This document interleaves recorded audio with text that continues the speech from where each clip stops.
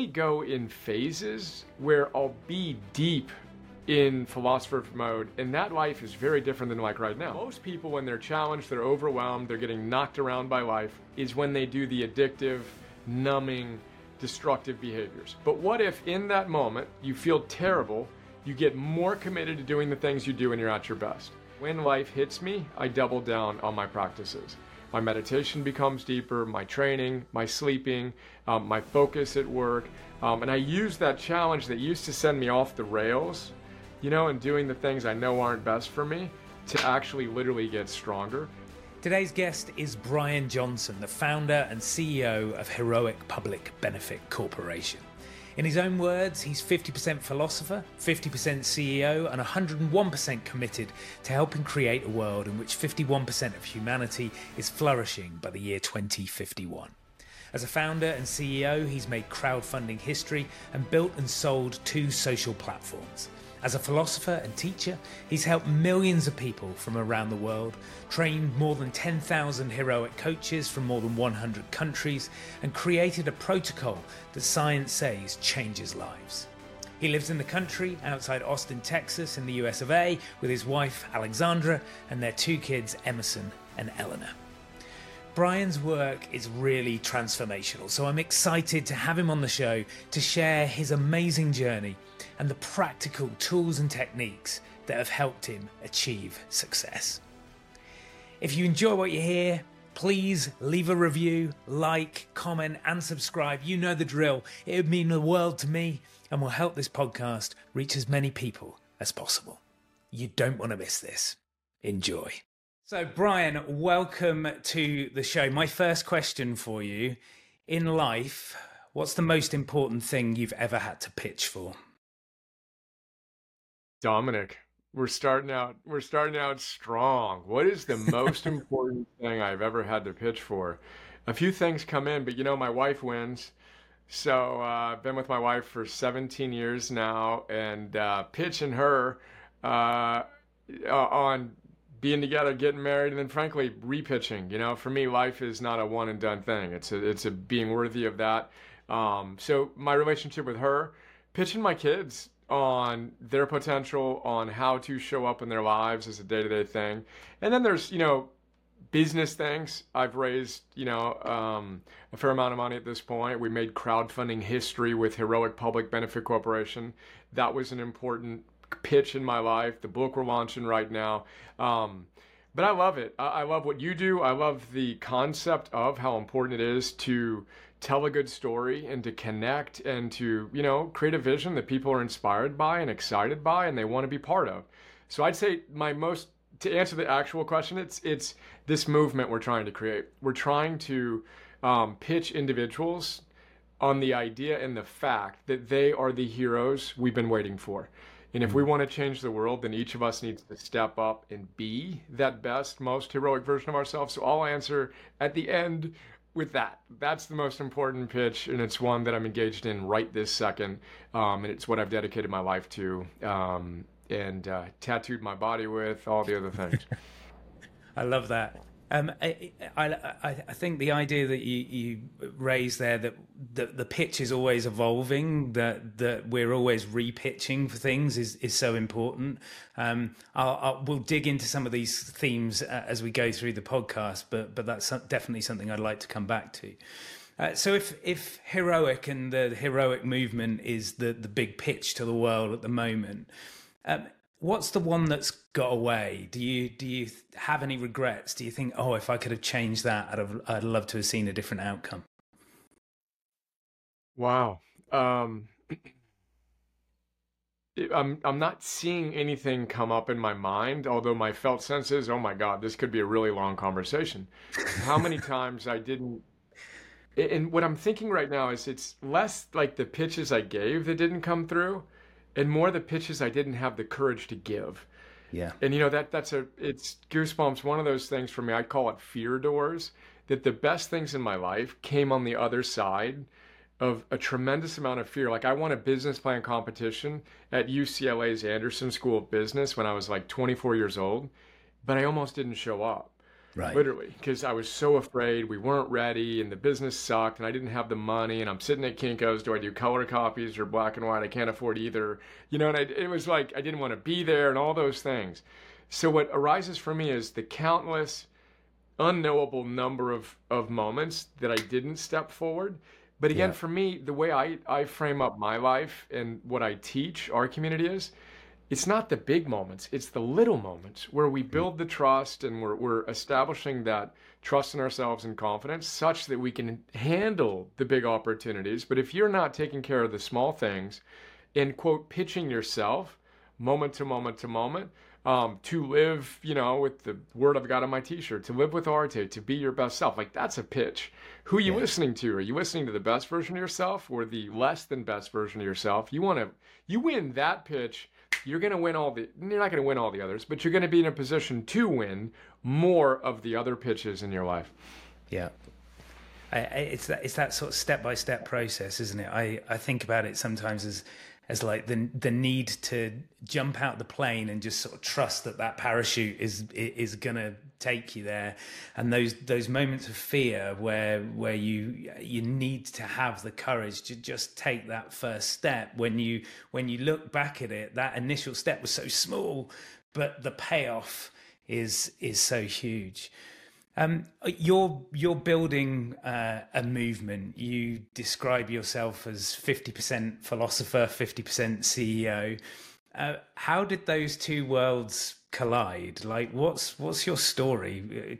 As a kid, did you want to build businesses? Were you interested in, the meaning of life? Where does this come from? Yeah, another great question. As a kid, I mean, just the quick biographical sketch going back from when I was a kid. Youngest of 5 kids. My mom got married at 17 to my dad, who had just come out of the Navy. Had her first kid the next year. 13 years later, I'm born. Lower middle class, blue collar family. My father worked in a grocery store. Devout Catholic family. Went to Catholic school for 12 years. And kind of the golden child in a great family. My dad worked hard, but he struggled with alcohol and things that go with that. His father struggled with alcohol and ended his own life. And first generation college student, and I always had a drive to excel. But it wasn't until I read Stephen Covey's 7 Habits of Highly Effective People while I was at UCLA. When I was introduced to the idea, oh wow, I could actually create a life of purpose and meaning. That's amazing. But then I got a job I hated. I threw up on the 405 freeway in Los Angeles on the way home from work. I'm like, I don't want to do this. Went to law school, dropped out of law school. I didn't want to do that. And then I suffered. And, the only thing I knew I wanted to do when I'm 23 years old, other than coach the Little League baseball team, was end my own life. And I couldn't figure out how I'd take this energy that I have right now and apply it in a meaningful way in the world. And for whatever set of reasons, didn't do that. And then, created more and more meaning in my life as I just really dove into what have all of the great ancient wisdom teachers and modern scientists have to say, and have they said about how to live a great, noble life and make a significant difference in the world, while creating a life of sustainable joy and meaning. But it's really important because that upbringing and my own suffering have deeply informed who I am and how I show up and the people that I strive to serve. And we've been blessed to serve people, from people that don't want to get out of bed in the morning to people performing at the most elite levels in the military, corporate, sports, etc.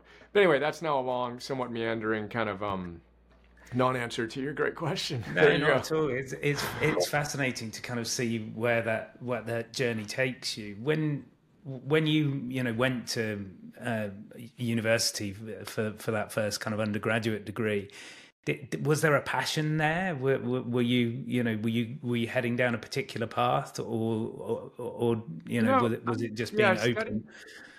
I studied psychology and business, and even then I was passionate about what at the time I framed it as understanding what makes great people great.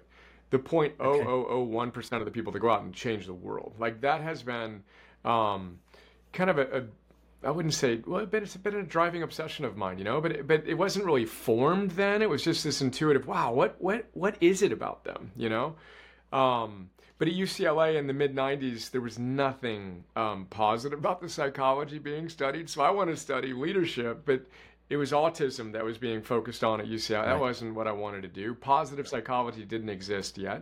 But Hmm. yeah, there was a driving desire to understand that, and I wanted to understand it scientifically. So that's always also been a really deep drive. I think the modern secular religion is science. So combining my passion for ancient wisdom, I prefer the ancient Stoics and modern science.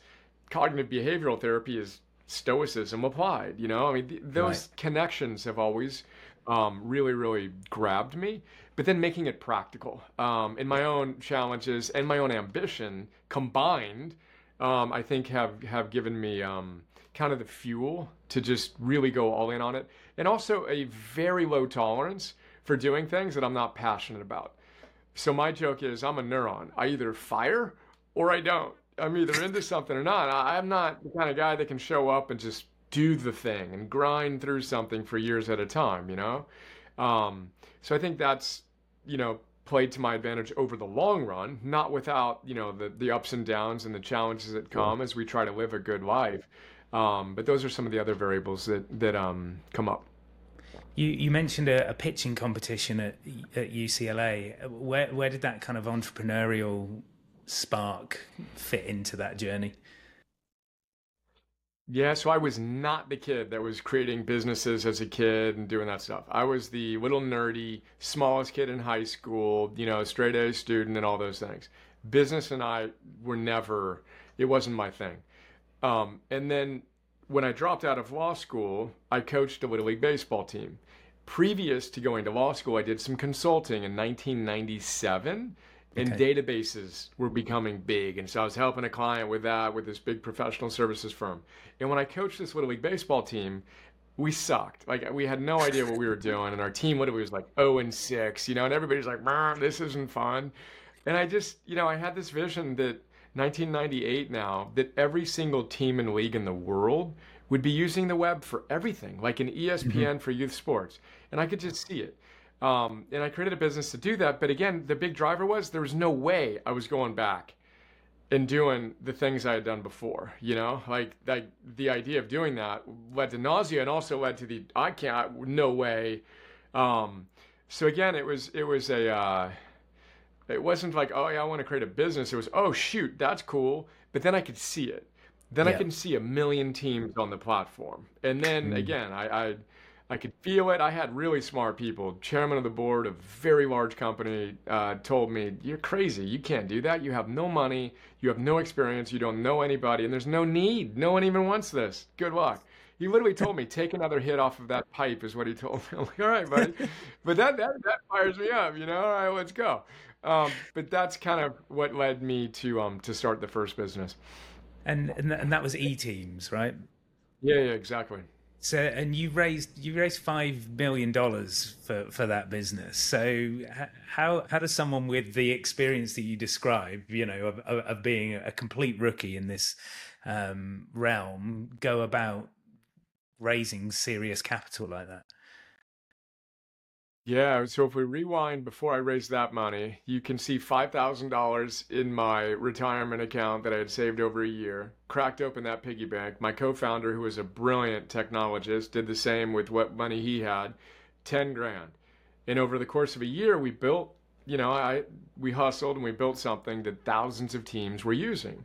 So then we show up at this event, and I I've been skilled at sharing the vision of what's possible, and it was clearly an opportunity that we had demonstrated a level of success on. And the guy that put the first million in introduced me and said, "This guy can get a lot done on nothing, and he can recruit people who can do some great things with him." And that was before I wound up hiring the CEO of Adidas to replace me at 25 years old as the CEO of what Wow. was then a very popular dot-com business. Yeah. So that's another pitch. But I think that it's Joseph Campbell 101, when you truly follow your bliss, as he would say, you do what you feel inspired to do, doors will appear where there were only once walls.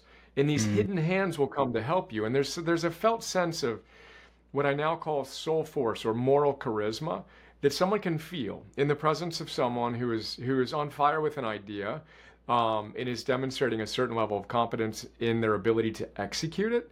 And I think I had that at a young age, and I demonstrated the ability to, in the business context, get customers enough with a vision of, well, you can connect the dots. If we can do this many, and there are that many millions of teams around the world, and we wound up serving 3 million. I wanted 1 million teams. Did I want 1 million people or 1 million teams? I don't remember. 1 million teams. I mean, it was insane. We had 3 million at our peak. So I wanted it in 5 years, by the way. We got there in 4. So the guy who told me it was impossible became the fuel for making it happen. That's really interesting. Quite a few people that I've spoken to on the podcast have that, slight nemesis figure that drives them forward to say, hey, look, I back myself, I believe in myself, and actually there's fuel in that resistance and in that moment. Your next business was Zaz, and that was felt much more kind of purpose led. So, and I feel like that's maybe where the kind of philosophy piece starts to come in. So what made you want to go again? I suppose a lot of people go, hey, I've created a successful business. Let me move to the countryside and enjoy myself. Yeah, so the business wound up succeeding for our investors, but it took 10 years. So I wound up selling eTeams right after the market crashed in 2000, and I got enough to take a little bit of time off. But that time was like 2 or 3 years. All right, let's go. And so after selling that and transitioning it, now I'm like 26, 27 years old. What do I want to do when I grow up, kind of thing. And I knew at that moment that I wanted to dedicate my life to understanding how to live a good life and help others do the same. So then I traveled a bit and I studied Socrates in Athens and Jesus in Jerusalem and Rumi in Turkey and Aurelius near the Danube in Hungary. And then I started teaching and doing that, but I didn't want to be on a stage doing that stuff. That wasn't my thing. And I needed to make money again. So then I had the vision this is before Facebook. MySpace was kind of big at this time, 2000, whatever it was, 3 maybe. And I could see that there was a platform that I could create that would bring together people who want to make a difference in the world. And so I raised a few $1 million for that, using my background in social technology. John Mackey of Whole Foods, we partnered with his nonprofit on conscious capitalism, wound up investing, nearly bought us. And so I went from, CEO to philosopher back to CEO. And then I got to a point where I wanted to get back to the CEO. So after a few years, I sold it to a different publicly traded company. And we had 250,000 people in this platform before Facebook. 18 years ago. And that company died a sad death, as many startups that are acquired by publicly traded companies do. And then I waited, then I moved to Bali for a year, and all I did was read and write and teach again and went back into the philosopher mode. But then I waited for 18 years for someone to create an alternative to Facebook, Instagram, an answer to the social dilemma, which became the nucleus for what I'm doing now. But that's kind of how I got into that. And it's been a very much a this, then that, this, then that. And now it's a how do I integrate the two and embody qualities of both the philosopher and the teacher and the CEO and the leader. I think that's a really kind of interesting tension to hold, those two archetypes. What have you developed in your toolkit to allow you to flow between the two? Because from the content I've consumed, you're very good at holding space for the deep work, for thinking, for being. And yet the kind of challenge, I suppose, when you're in CEO mode is that everyone wants a bit of your time and you've got to be in a million different places at once. So what's your strategy for dealing with that? Another great question. Well, I have 2 of my heroes behind me. I got Epictetus and I have Aurelius. And then I got my kids, I got my wife, and a few other heroes. But I really admire Epictetus and Aurelius in particular, as that reluctant emperor who really wanted to be the philosopher, but played his role well. And I feel like that it's important for me to figure out how to integrate it. So that's kind of the driving Hmm. force, is figure this out. And I've been a hermit, bubble wrapped. I mean, I didn't use my phone for a year, email, and all I did was read and write and think and teach. But a big part of it was I wanted to be worthy of sharing some wisdom and to feel like I had done the work necessary on myself and on my own intellectual development to understand what these great teachers said, again, ancient and modern, and then figure out how to integrate it in a really practical way. And then I've always had this ambition, entrepreneurially and creatively more than anything. But that's the high level. And then practically speaking, I really go in phases where I'll be deep in philosopher mode, and that life is very different than like right now. Right now, Okay. I'm doing a ton of shows. We're launching the book and all that kind of stuff. But I'm blessed to have a team, and my right hand guy runs our business. He's phenomenal, and he's taking care of the team. The team is so empowered and does such a great job. And I'm pretty good at identifying what it is that I and only I can do, and then Yeah. leveraging and empowering others to do what they can do better than me, while appropriately leading. But then I'm also ruthless. Like I will clear my calendar completely for one thing when I say that's the most important thing. Peter Drucker 101 style. First things first, second things not at all. And Right. again, I'll be all in, and all I'll do is talks like this, when that's what the business needs from me, and that's what I need to Hmm. do creatively. But I'll also flip the switch. I'm writing the book, dark. No one's getting Okay. in touch with me. I'm putting the final touches on the book. See you in a week or in a month. Let's go. So I'm again that neuron of I decide what's important, and then I structure my life around it, and I create again what Drucker calls large quantums of time. So Yeah. to solve really important things, whether it's writing a book that I'm proud of or launching the book in a way that I'm proud of, I'm willing to re-architect my days in weeks in order to achieve the thing I said is most important. Period. Full Is stop. that is that something I've earned enough it, great whiskers to do that. is that something you've learned to do, or is that something that you always had the ability to do? I mean, let's assume you've always had the ability to do it, but is that a learned behavior, and what were the kind of steps in refining that? Because I know no is probably one of the hardest words to say in the English language. Yeah, well, this is again another great question. So, yeah, clearly there's something in me that gave me a lower tolerance for doing the what I would consider not what I'm here to do. And then Yeah. it's very much a cultivated skill to get comfortable at it. And one of the main tools that I've used, it's Stephen Covey. If you want to say, and I can give you a bunch of references, David Brooks, etc. But if you want to say no to something, you need to have a deeper yes. Yeah. So, I'm all in, as I've mentioned. I have a very clear mission of what I want to do over the next 25 years. Um, and I have a very, very deep, profound yes. And on this arm, I've got, another tattoo that calls me to be my best self. Um, and then I just don't care. I care so much I don't care, is one of my mentors, what one of my mentors told me, And again, I'm blessed to have a team to do their thing.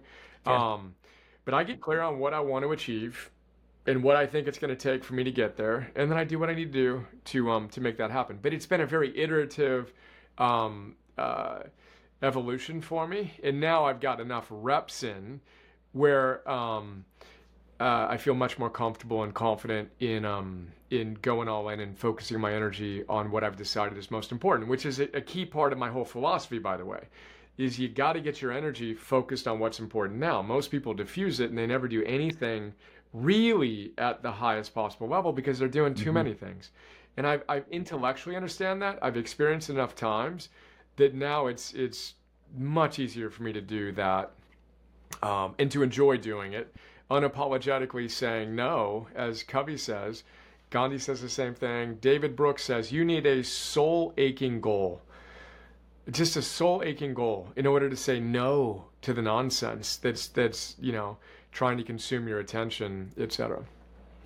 I'm sure there are people listening to this thinking, I've got a goal, I've got something that I sort of want to do, but Brian's saying soul aching. Is it quite soul aching? Like how would you recommend people essentially distill what it is that they want to do? How do they find that kind of North Star? Yeah, I think that one of the exercises I do is to help people wake up to the fact that this isn't a dress rehearsal. So the burnout, the overwhelm, 80% of us have anxiety, depression, etc. And frankly, it's not because we're working too hard at our dreams. It's because we're grinding on things we don't really want to be doing. And Yeah. then we're numbing ourselves with the binge watching, the binge drinking, the binge eating, or whatever else we do. And we all have our own habits, no shame. It is what it is. Um, and all of us are experiencing it on one level or another. So I think there's practical things we can talk about, but I think energetically, the first step is you got to realize, and I know this is obvious, but it's not a dress rehearsal. Like this is Hmm. it, and what are you waiting for? And you got to activate at a certain point of intensity and energy and act like you mean it. One of Yeah. the exercises I do is called a quick trip to hell. A lot of people do eulogy exercises. How do you want to be remembered and this sort of thing? Stephen Yeah. Covey, David Brooks, etc. Which is really important because you want to know that no one's going to talk about the square footage in your house, the initials after your name, all of the accolades you achieved. Your fame, your wealth, your hotness doesn't matter. It just doesn't. Now, fine, Yeah. do what you need to do to get what you need there, but focus on what matters, which is who you are as a person, deepening your relationships, and making a contribution. The intrinsic motivators scientists say lead to happiness. But anyway, the exercise I have is you're on your deathbed. I precede that by, all right, who are you at your best? And people don't spend time thinking about this. It's like a muscle Hmm. that's not used. But scientists say a best selves diary is a really powerful way to build hope and agency. So pause for a moment, think about yourself in 5 years. You've worked hard, you've gotten a little lucky, and life has come together. What does your life look like? Now, most people, when they think about that, like draw a blank. I have no idea. It's like asking them to do an Ironman triathlon and they haven't been training. And you got to Yeah. work that consciousness muscle. But it's really important to get clear that there is, as Abraham Maslow says, who studied the self actualizing individuals, he says what one can be, one must be. Your need to actualize your potential is a fundamental need that's as real as your need to breathe, I say. It's like soul oxygen. So imagine yourself at your best. And to the extent there's a gap between who you could have been in any given moment and who you actually are being, you're going to experience a level of subtle or not so subtle despair. Hmm. So we want to get clear on who we are at our best. And then the exercise I have to finally make the point is you imagine yourself on your deathbed. You didn't live the things you knew you could have lived to be your best self. And right before you pass away, the version of you you could have been walks in through the door. And that version of you that didn't do the things you could have done sees the version of you you could have been. Some say that's one take on hell. Right when you can't do anything about it, you see who you could have been, boom, gone, boom, done, you're gone. Um, anyway, that's part of my ultimate pitch for people is wake up. And I got all the different kind of avenues for it. But I think Yeah. there's this critical, cynical, nihilistic attitude we have. We're showing up with a level of enthusiasm and passion and desire to create a life of meaning for yourself, for your kids, etc. There's a little bit of an edge to that I think we need to bring in and be willing to unplug. So now the practical tools are unplug, Yeah. turn off your electronics for longer than 2 minutes, Hmm. allow your consciousness to reflect on these questions. And that's hard work. And frankly, most people don't want to do that. There's a level of No, now it's easier for me to go look at the news and the chaos and complain about it and be a victim about it rather than, again, step up and be the hero of their own story. it's fascinating that fear of switching off. I'm in 2 weeks. I'm off to a silent retreat, and I'm going to be off grid for I don't know five days. And conversations I've had with people about like what no phone. You can't read. It's like yeah. that only with that level of disconnect can you really reconnect, I suppose. And I think that's one of the challenges that we face. You use the word dress rehearsal, and as an actor, that kind of makes me smile because I think in public perception, a dress rehearsal is where things can be a little bit messy. But as the actor stepping out onto stage, like that dress rehearsal is your final chance. Mm, You've got to get there, and you've got to nail it. mm, But the one thing that is going to get you through every single performance is that moment of presence. mm. And actors, often get referred to as people that have presence, and people kind of say to me, well, what is that? And I'm always, my answer is, it's about being in the moment. It's about really being there with that other person that you're conversing with.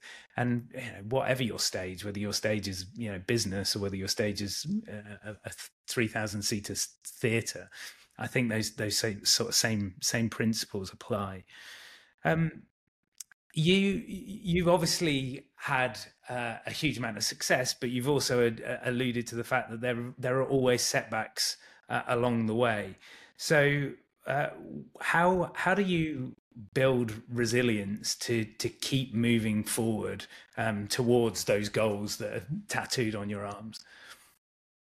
Yeah, another wonderful question. So, and I love your dress rehearsal. That's so cool. I'm gonna have to figure out how I weave that into my pitches with people. Come on, baby.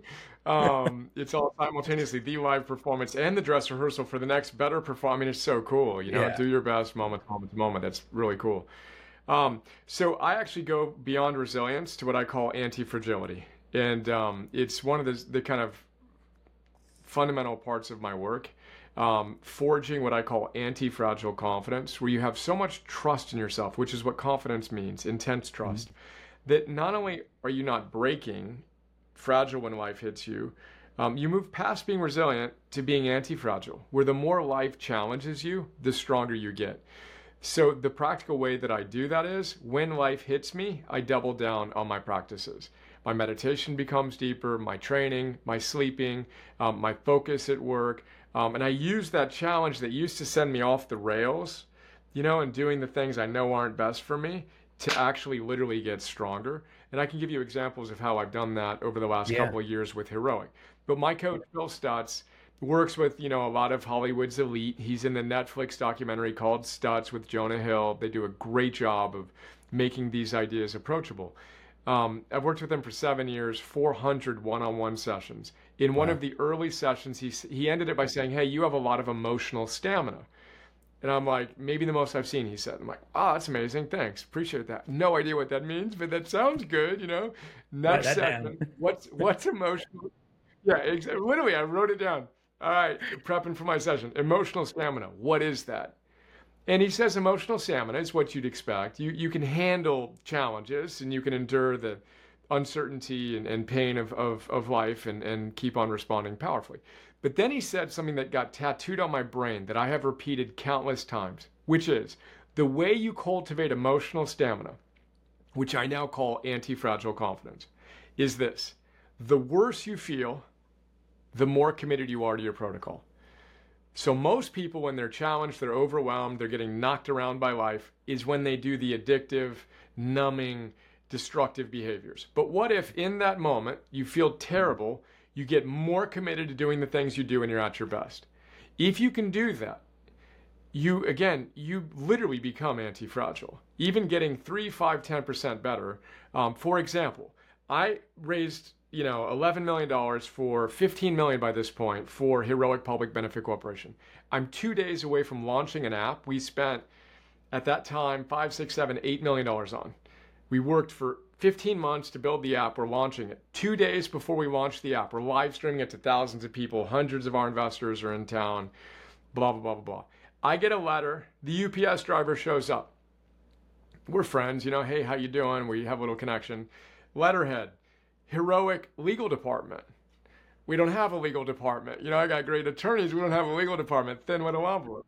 My heart rate goes up a little bit. Legal department's never a positive thing. Zip it open. Letterhead: Securities and Exchange Commission. Strike two. Heart rate on the Aura Ring is going up. It's I got my going. I got my whole team at my ranch. Literally, they're in my kitchen right now. It's 9 a.m., 2 days before we launch. Everyone's in town, right?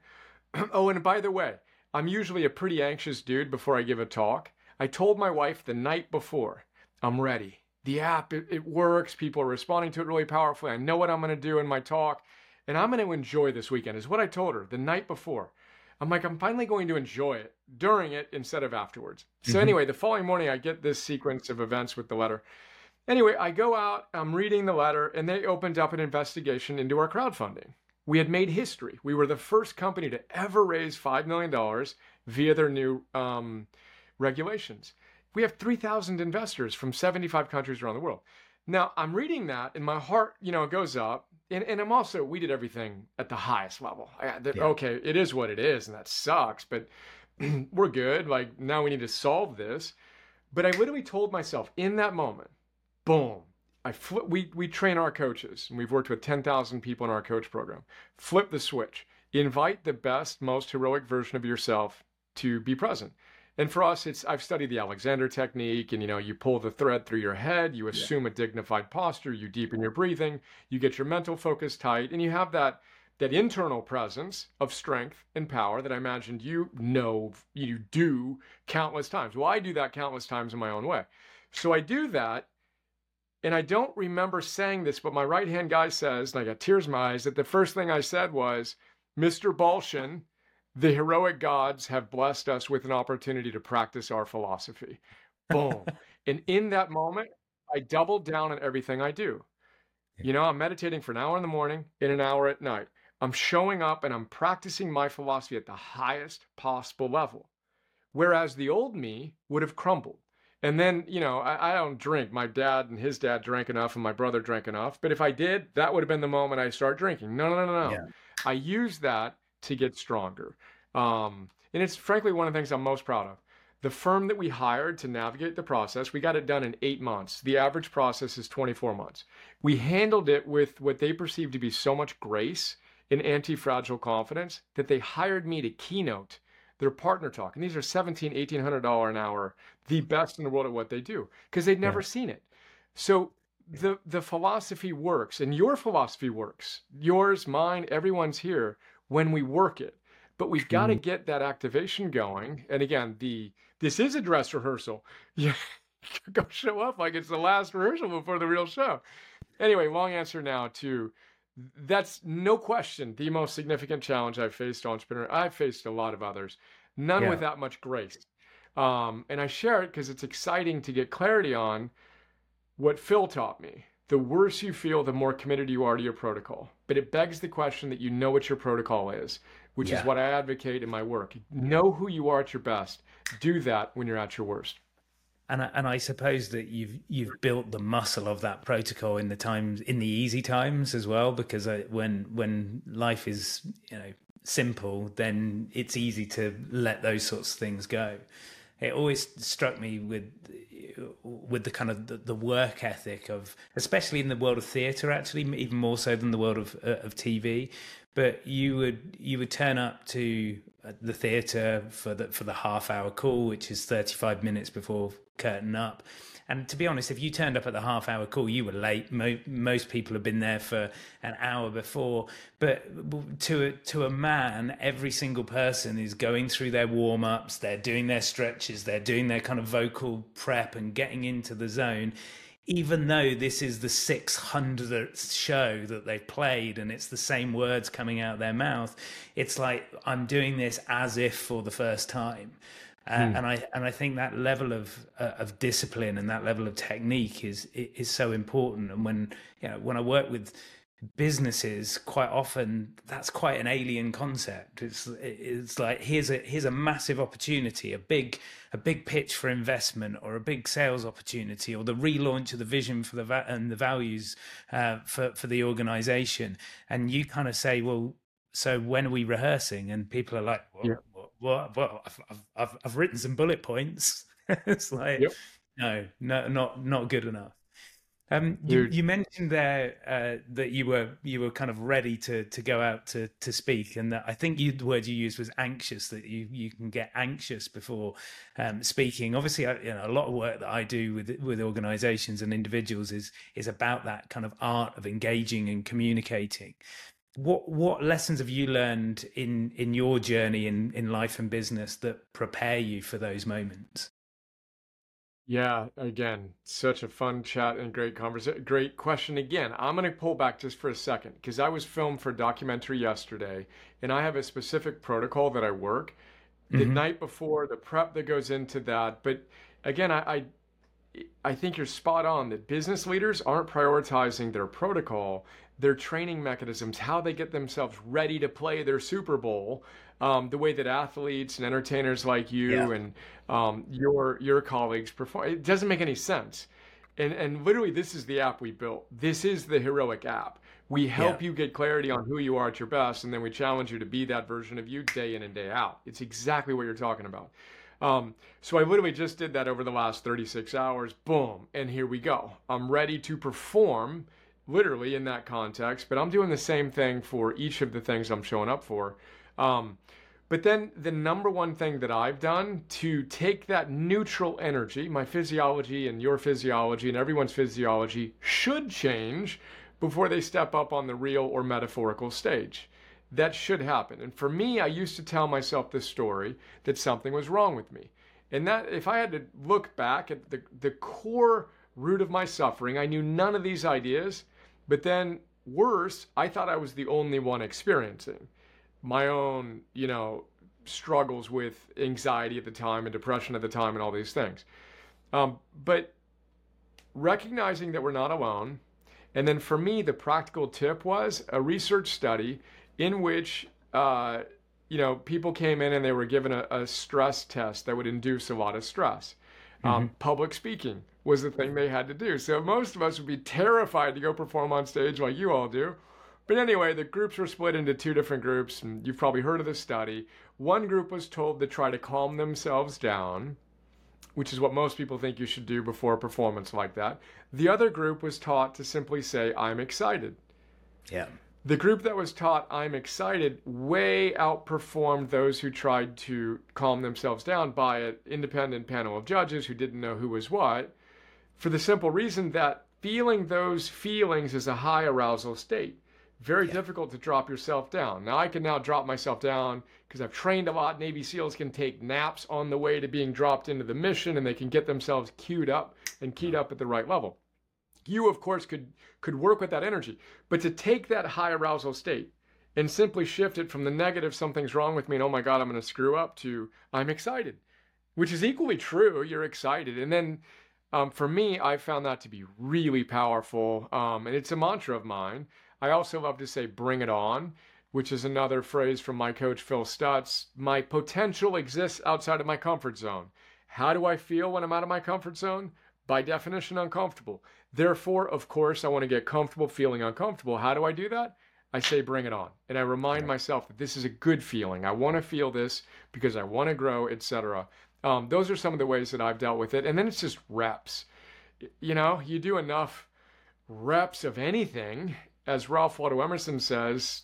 He says the death of fear is certain, which isn't right. You're still going to have that fear, which is wise, and the energy to honor your commitments, to put on a good performance. But anyway, those are some of the tools I've learned and practiced that have most helped me.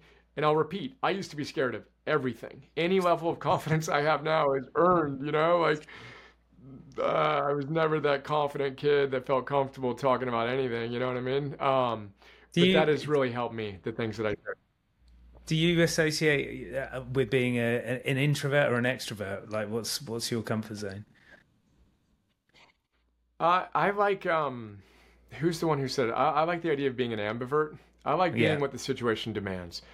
So Hmm. I want to play my role well. And frankly, default, I really like my time. I really like reading. I really like thinking. I really like hanging out with my wife and my kids. So I would kind of err on the introvert. Yet I also love people. And although I Yeah. don't usually want to be around people when I'd make a choice, I always feel great Yeah. when I do, and I've learned that enough times. And I feel called to continue to cultivate the ability to um, do what needs to get done. But my whole thing is you got to know what the situation demands. So if it's Yeah. being energized like I am right now, then be that. But I meditate deeply, and I love that you're going to your retreat, and it's energized tranquility. Yeah. It's a calm confidence. And to be able to flip the switch and be what the situation demands is what I've really tried to practice. And training my recovery is really important to me. So things like sleep, breath, meditation, etc. Yeah. I think that idea of the switch is so important, and I probably say I feel very similar in terms of I can be extroverted when needed. You put me on stage and I'll light it up, but actually, you know, that recovery time is so important, where you're off and you're not engaging, and that you can just slip out of the back door and get out into nature and disconnect. So that's lovely to hear that there's kind of parallels there.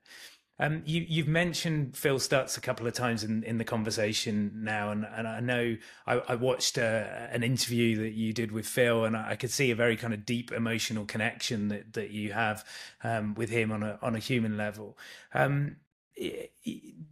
There is the act of performance, and then there is the support team that sits behind that, and obviously you've invested in that support team.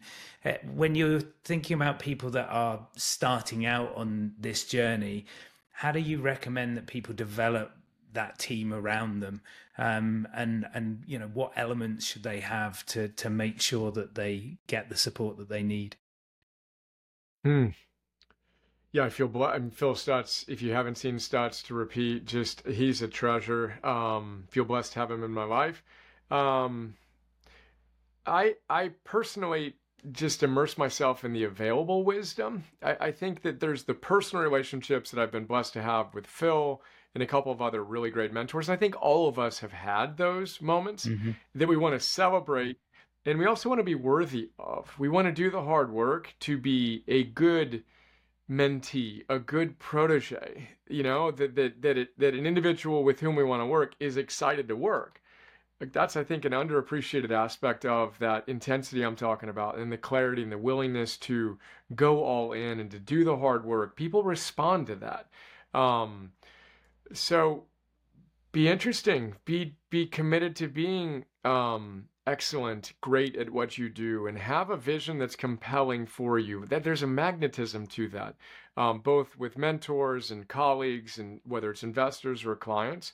And again, it's activating what I would call your soul force, your moral charisma, that creates, without getting weird about it, a magnetism to ideas and opportunities and people. People want to be around people who are living like that. You know, there's just a natural experience there. So I think do the work, everything we've been talking about. Who are you at your best? Get clarity on that. Recommit to being that version of you. I focus on the basics: eating, moving, sleeping, breathing, focusing your mind. And again, show up like you mean it. Like there's a level of power to that that's hard to overstate.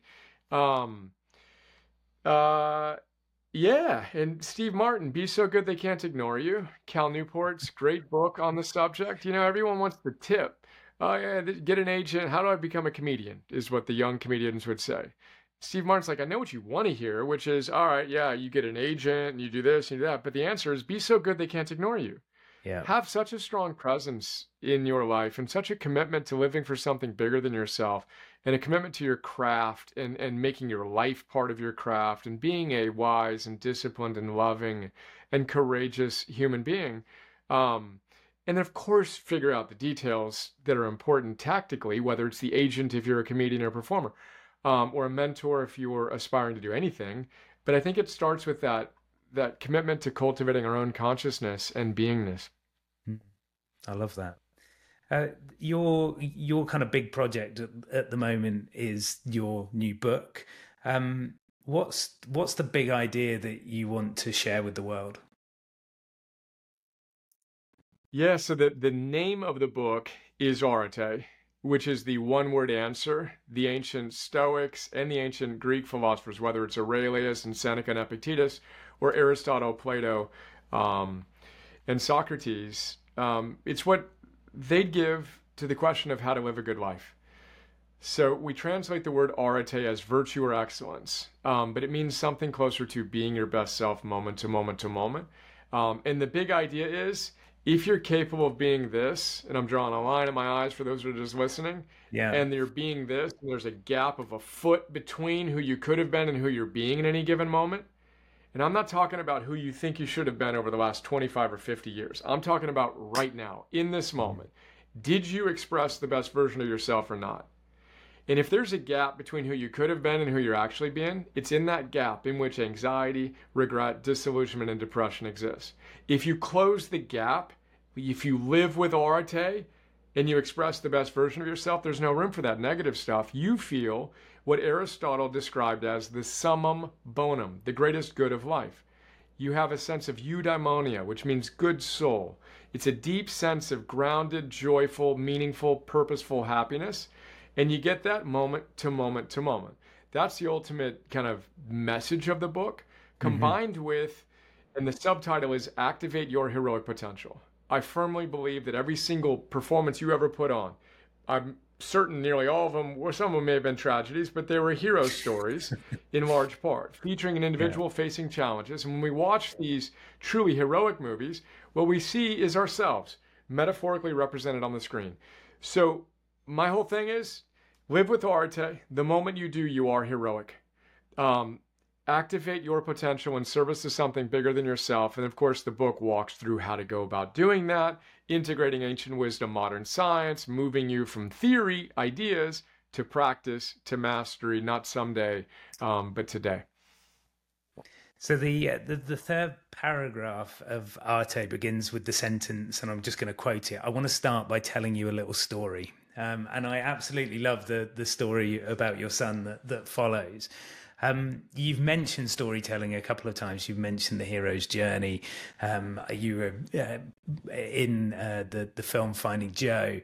Why is storytelling so important when it comes to our success? You know, it's interesting because I've never considered myself a good storyteller. I've been told that I'm a good storyteller, but I've always had this idea, like the hardest class for me at UCLA, it was a 2-unit class that I thought would just be, let's go. It was by far the hardest class I ever took on screenwriting. I couldn't do it. I literally could not create a story in the way that I perceived it at the time, and frankly still have a residue of. So I've never considered myself skilled at telling a story for the sake of telling a story.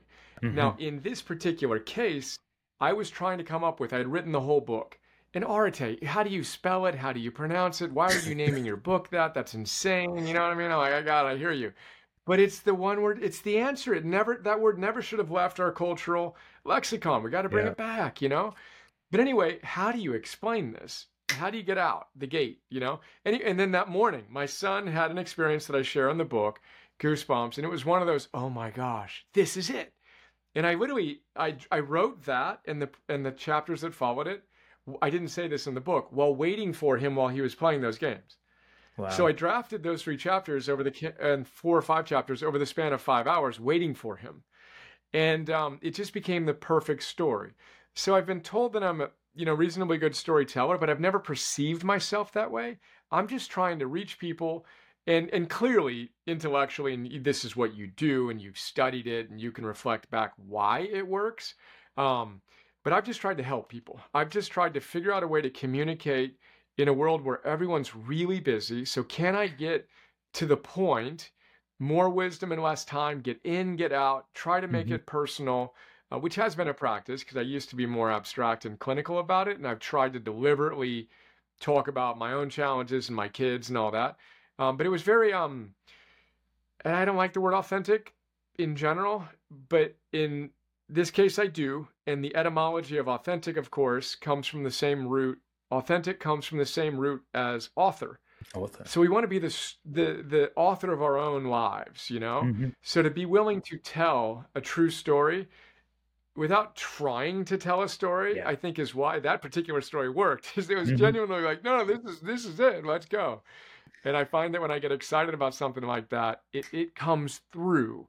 More than the content per se, there's an energy to it, which, by the way, briefly, is what Phil and I come back to all the time. It's what he teaches his performers, is that you got to be willing. He says that people are going to feel your energy, your soul force, more than the content. The content matters, and I got enough content, but it's your energy. It's the transmission of that. And his adage is, you got to over prepare and then walk off the edge. You can't know what you're going to say next. And I think of Joaquin Phoenix, who's another one of his publicly known clients, and his performance of the Joker. And it's like, that is what Phil has been telling me for the last, it's the living embodiment of it. You can't rehearse that. No. Of course he did, but that performance, there's no rehearsal of that. That was so walking over the edge, and you don't know what's going to come next. And you feel that. There's true crazy. It's just like, oh my goodness, that person's doing it. They went for it. Long answer, but that's how I've approached it. However, fumblingly and inarticulately, yet I think in that case, effectively, because it was a very heartfelt thing. And I think that heartfelt thing is so important. A lot of people say to me, I struggle with storytelling. I'm not a storyteller. And yet we all have that human experience. And in order to connect with other people, what we need to do is be open to an emotional transmission of energy. And that doesn't mean like, bearing all the skeletons in the closet or anything like that. It just means trying to consciously engage the other person with a feeling. One of the techniques that we always worked on as actors with the script is, what am I trying to make the other person feel? What is my emotional intention in this moment? And once you find that, it transforms the way that you communicate. And I think storytelling is sometimes, overblown because we think of the methodology and the mythology, and we see these amazing Hollywood screenwriters and go, oh, that's something that I can never do. But actually engaging people on a human level about a personal experience, which is universal, is so powerful. And that's why that initial chapter just is so touching and also illuminating in terms of helping us understand the context of the book. Brian, I could chat all day. I'm absolutely loving this, but we'll bring things to a close. So thank you. It's been amazing talking with you. One final question, if I may. If you could go back and give your younger self, that young man that was just starting out that university undergraduate degree, a piece of advice, what would that piece of advice be? Said this 20 times, dude. Great question. It would be all the things we're talking about, but there'd be that felt sense of connection. And just that it's interesting because it's what Phil does for me. I think a good coach, a good mentor, a good guide can see your potential and is believable. They've helped enough people get to a point where they've really solidified who they are and how they're showing up. And then they can guide you on that. But I'd want him to see me. I was asked a similar question with the documentary I mentioned, talking about that first grader version of me. And he wanted me to imagine that first grader and what that first grader version of me thought of this version of me. It gives me tears in my eyes, And that guy would have been proud of me. He would have looked at me and gone, I like that guy. There's a level of, dude, we got this. So I'd want to be there with him. I actually wouldn't want to say anything first. I'd want to be there, and I'd want my presence to hopefully speak to, we figured it out, dude. We're good. We're living a great, noble life. It hasn't been easy, but we did it. And then, of course, I'd teach him, that all the things we talked about, but I'd also emphasize my psychological challenges, 90% of them came from my poor physiological choices. I ate terribly. I'd order buy one pizza, get one free, to have one for dinner, one for breakfast and lunch the next day. I never slept regularly or well. I rarely moved my body. I didn't take care of the basic fundamentals. And so my psychological challenges, 90% of them, I firmly believe, were rooted in my poor fundamental practices. And again, science affirms this. Your gut produces 80 to 90% of your body's serotonin. When was the last time you heard that at a psychiatrist's office? You're being prescribed medication to enhance your serotonin uptake and all these things. Why don't you just remove the sugar and the flour and the sugar and refined foods and see where you're at? So I'd go there with them, but I think I'd want my Ralph Waldo Emerson says, "Who you are speaks so loudly, I cannot hear what you say. So I'd want more than anything just to be with that version of myself, and get him excited, pitch him on, let's go. And then hopefully I'd cut about 25 years off of our development cycle with some of the ideas that I've now captured here. And by the way, I wrote the book for that version of me, and for my kids, and for my dad, the things I wish had been part of his understanding of life, which is another important aspect of that emotion we want to create. For whom are we doing the work that we do, etc. But really enjoyed our conversation, and truly extraordinary series of questions. So bless you, and thank you. Goosebumps. Thank you so much, Brian, for joining me on the podcast. Thanks for listening to the Why Life's a Pitch podcast. If you'd like to improve the way you pitch and communicate, I'm giving away a special gift to all my listeners. We've developed the Pitching with Impact scorecard to help you benchmark your pitch performance in 6 key areas. It will take you less than 5 minutes to complete, and you'll receive a detailed, personalized report packed full of insights and ideas to help you improve and grow. Just head over to dominiccolenso.com/scorecard to get started.